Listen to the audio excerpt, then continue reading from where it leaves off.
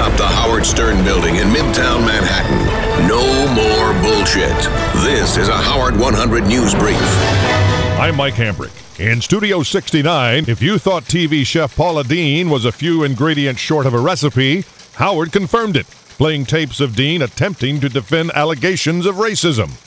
Also, when it comes to racism, Sal the stockbroker never escapes Howard's scrutiny. It's Howard 100 News, behind the scenes.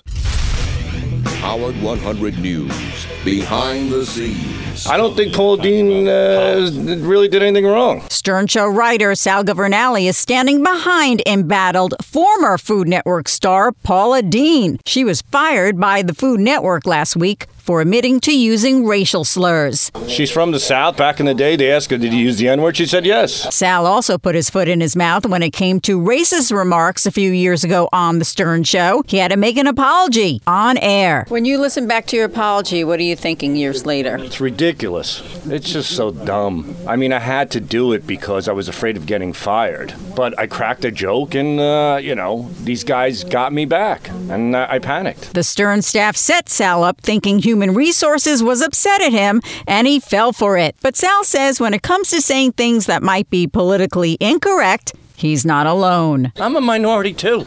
My parents came here from off the boat, so you know what? I embrace it.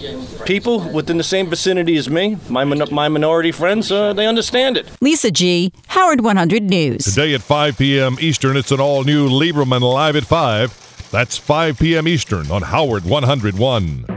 Our watchful eye never rests. Howard 100 News is an excellent news department. This is Howard 100 News. Turning to today's poll question, what was your favorite part of today's Stern Show? Your choices are A, Howard grilling Lisa G. on her book, B, Sal discussing his relationship with his wife, C, the discussion on eating placenta, D, the news with Robin. To vote, go to SiriusXM.com/Howard. Tonight at 7 p.m. Eastern on Howard 101, it's the Superfan Roundtable. That's at 7 Eastern on Howard 101. Stern guest teen mom flaunted her new figure during a photo shoot in Malibu over the weekend. She decided to ditch the top half of her two-piece to really show off her newer boobs. The reality star confirmed through a tweet recently that she decided to undergo the knife again for another breast augmentation, taking her from a C cup to a D cup. Now you know. Howard 100 News. We don't like you either.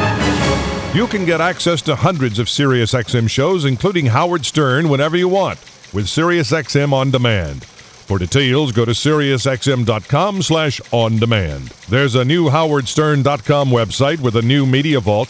You can visit the Fan Zone and see the program schedules for Howard 100 and Howard 101 anytime on HowardStern.com. Another Howard 100 News Brief at the top of the hour, or as close as we can get. Howard 100.